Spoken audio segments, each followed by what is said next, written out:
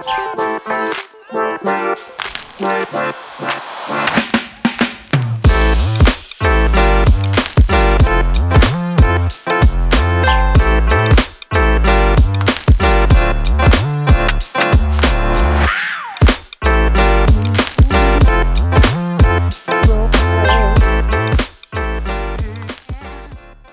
road trips. That was my childhood. And the view out of the back seat car window had endless horizons. Tall green crops gently blowing in the breeze. Pastures of grazing cows and old battered barns. As an Iowa kid, this landscape was home. Hi friends, Coach D here, and welcome to Standing O, where we share stories and conversations to help you win your confidence. And no, we haven't switched to a farming podcast. I definitely would not be the right host for that.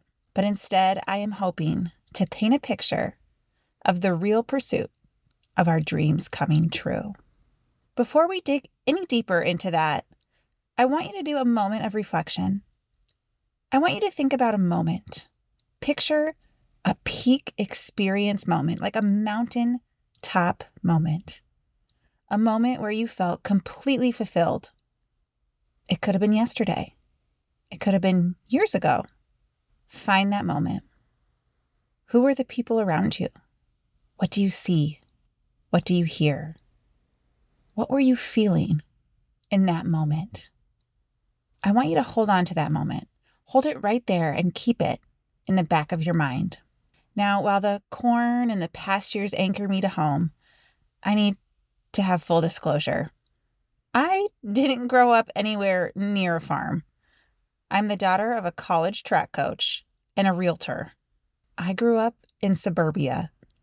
I've never farmed anything, and I've never been responsible for livestock or for creatures, and honestly, I've never successfully grown anything, any plant or any garden, ever.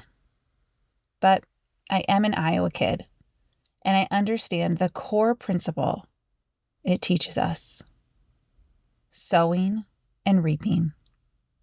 If I plant a seed in good soil, it will grow. But it doesn't grow automatically, right? Because it's not a microwave. Water it, tend to the soil, keep the rabbits away, and eventually, over time, it sprouts, it grows, and it blooms.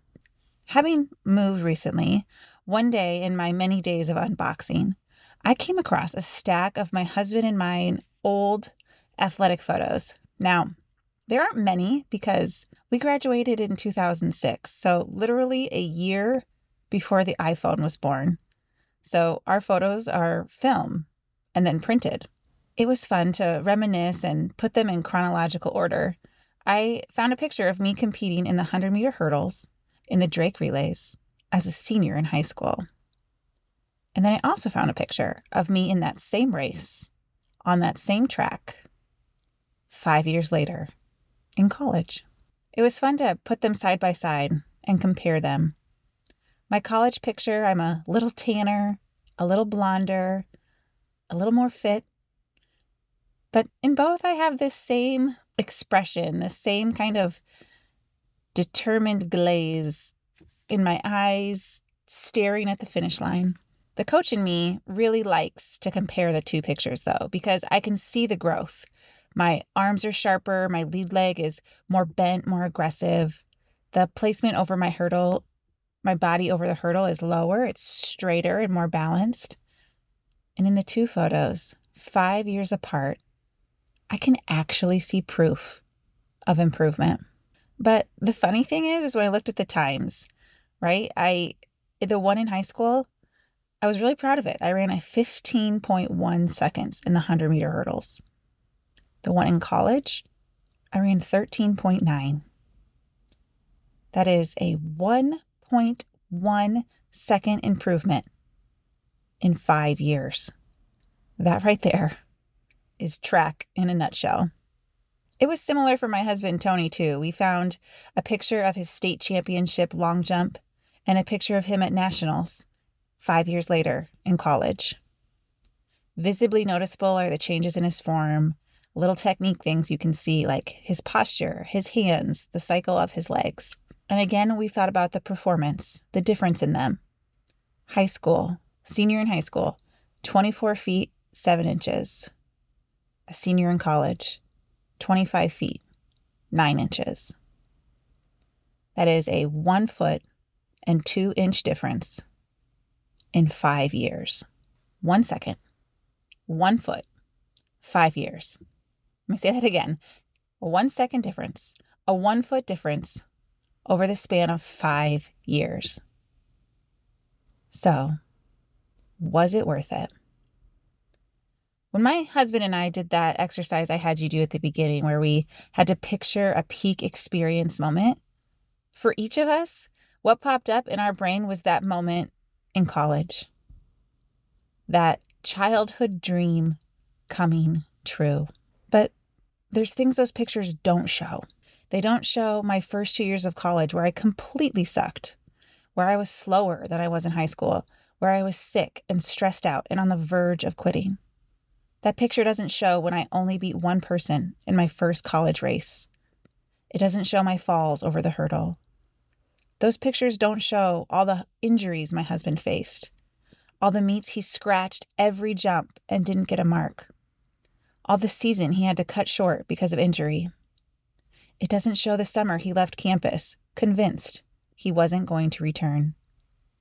They don't show all the workouts, the good and the ugly, all the early morning waits and Saturday hills, the writing of school papers in airports, and the balancing of schedules and friends. Those pictures may show progress, but they don't show the process. They don't show the dirt and the darkness and the time we were just buried, but growing roots. Those pictures, though, they are a great reminder of the feeling of reaping, of fulfillment. Saved on my computer desktop, I have a photo of one of my former athletes crossing the finish line at her state track meet her senior year. Her face in the photo, I just love it. It's this perfect blend of, I am so proud, and also, I am so tired. Her name is Anna. When she was a freshman, Anna had little experience going over the hurdles. She had these long legs and this great endurance because she was a soccer player. Anna always had this long, steady stride. The 400 hurdles are your race, I'd tell her. She'd always politely look at me and say, okay, but I could tell she didn't believe me. And let's be honest, it's the 400 hurdles, so not many people really want that to be their race. Her freshman year, she ran in several JV meets. She'd always walk off the track just a little winded while everyone else had to be peeled off the track. Anna, you gotta get out your first 200, I would consistently remind her. It's like she didn't believe me. Admittedly, probably a little afraid if she did, she wouldn't be able to finish the race. Sophomore and junior year, she saw steady improvement in her speed. She was still running JV as we had 2 really talented girls ahead of her. She was improving. Anna was running times around 70 seconds. Anna, I'd tell her, you're gonna break 70. You just need to get out that first 200. Her junior year, she sat next to me at the state meet as we watched her teammates compete in the 400 hurdles, both of whom were seniors. And I told her, Anna, next year, this is you. I'll never forget, she looked at me almost shocked, like it had honestly never resonated with her that she could actually be down there. She could actually be running at the state meet. Just like how she ran her 400 hurdle race, she was safe and almost comfortable being the alternate. You think? She asked me. I know, I told her.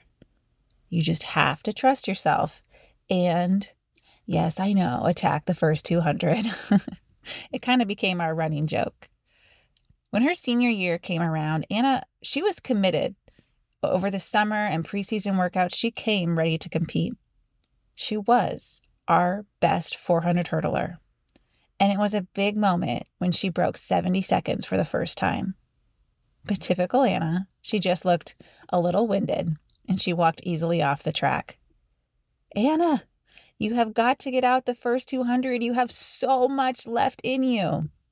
And as I predicted that year prior, Anna qualified for the state meet.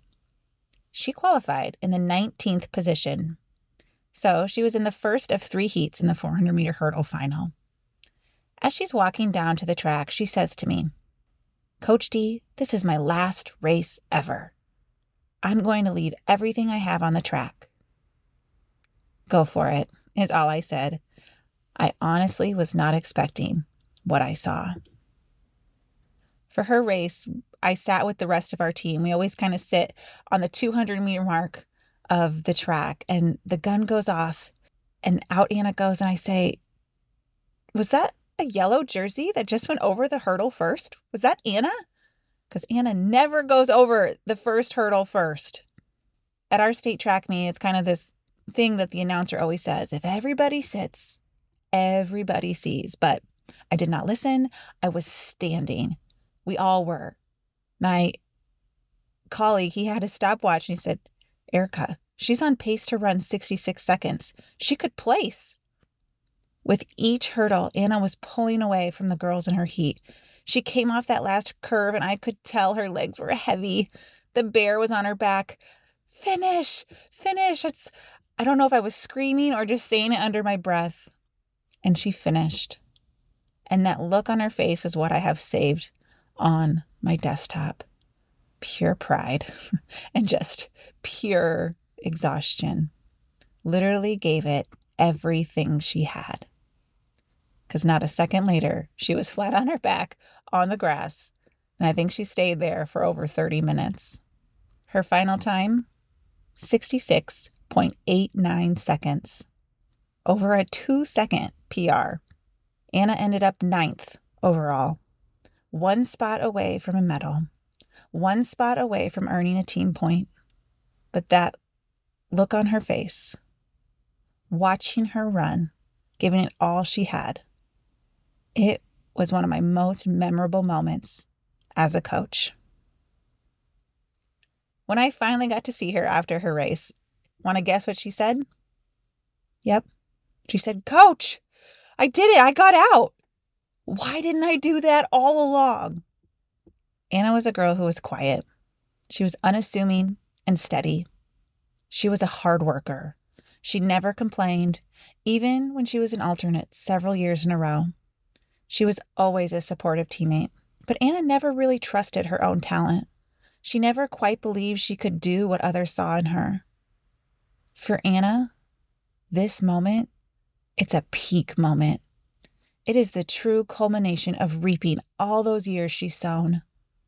But more, it was the moment that Anna chose to bloom. She got out. She pushed herself harder than she ever had. She didn't give in to her fear of being tired or uncomfortable. She ultimately said, why not me? Why not now? Anna chose to trust her training. She chose to trust her talent, and she trusted her guts. And that's why I save this picture, because it is a reminder in the power of the patience of sowing and in the pride of reaping. Sowing and reaping. How is this principle showing up in your life? And what is it that I really want you to take away from this episode, from these stories of sowing and reaping? Number 1, it is the ultimate power of sowing. It really is commitment. You don't just plant a seed and forget it. No, you water it, you tend to it, you manage the soil and the weeds, and you make sure it has the sun and the nutrients it needs to grow. Sowing is commitment. Commitment builds confidence because it connects you to your mission, to your cause. Commitment is an all-in, no due date kind of deal. You cannot and will not see growth if you do not have commitment, if you do not have the principle of sowing in your practice. Number 2, I think it's important that we throw away microwave expectations. In all of these stories, the reaping did not happen overnight. In fact, it did not happen at the end of just one season. The peak performance, that bloom moment, it happened over years, after years of sowing seeds. So do not get discouraged. Do not give up if your reaping moment is not happening right now. Keep sowing. Keep showing up. You are just growing roots.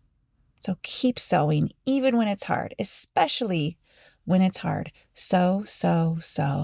Your reaping moment will come. And number 3, reaping doesn't happen without the sowing.